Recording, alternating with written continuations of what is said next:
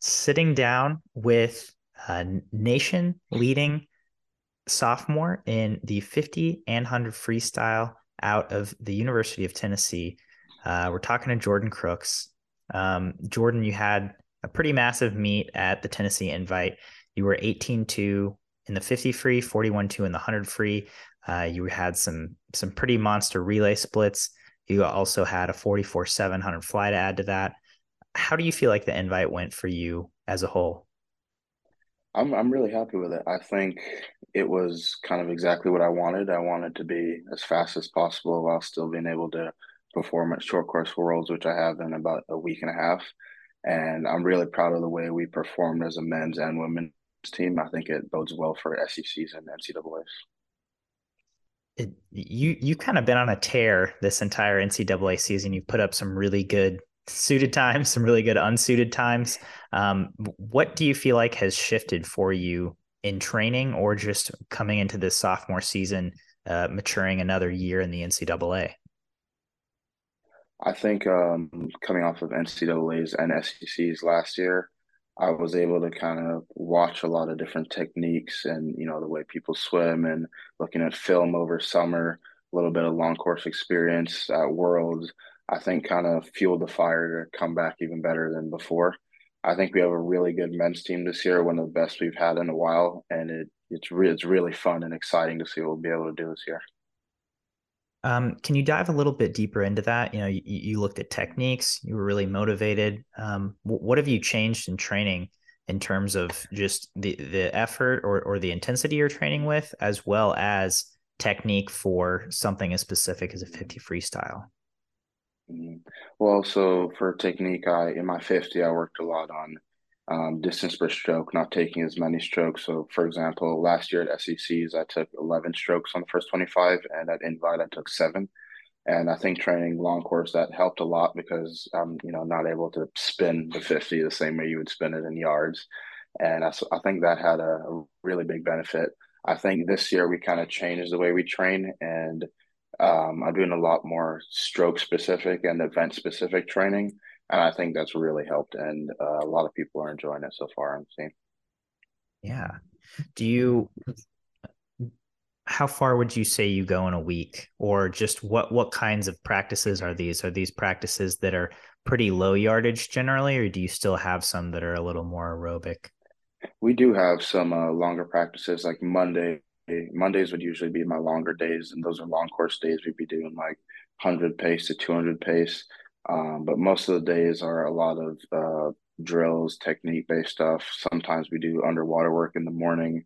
We'll suit up sometimes, maybe twice a week, usually once, but sometimes twice a week. Like I suited up yesterday, and I'll probably suit up on Wednesday. So it's a usually not a super high yardage week. Like usually the weeks aren't super high yardage, but we do have at least 1 or 2 days where we're getting a lot of aerobic work in. Mm-hmm. How did the suited swims yesterday go for you? They went really well. I was pretty happy with them. Nice. And so in terms of, you mentioned that the men's team and the women's team look really strong. You kind of had, a sprinting race partner in Guy Carib, who's a freshman coming from Brazil. What do you feel like he's brought to your training specifically and getting to swim with him? I think he's an awesome training partner. He's really really talented, and I think he's going to do really well this year. He's one of those people that I can always count on to race in practice. Even if we're not in the same lane, I'll find him at some point in the set, and we'll be racing. And I really do enjoy training with him. Relays are been a blast this season so far with him. Yeah, you guys seem to really show out on those relays. I mean, again, specifically in the 200 free relay, you guys went 115.32. You were a lead off of 18.2, and then Guy took it up in 18.6 on that second leg. So in that in that final session specifically, you were 18.2 on the relay, and then in the individual you won, but you were 18.6. What do you feel like the difference was between those two swims? I think the swimming was somewhat the same. I had a bit of a wonky turn. My foot kind of went up in the gutter on the turn on the individual. But the swimming was essentially the same, seven strokes down, eight or nine back, I believe. Just that kind of weird turn threw it off a little bit, but I was still happy with it. Are there specific things you're doing to work? I mean, you mentioned getting your stroke count down.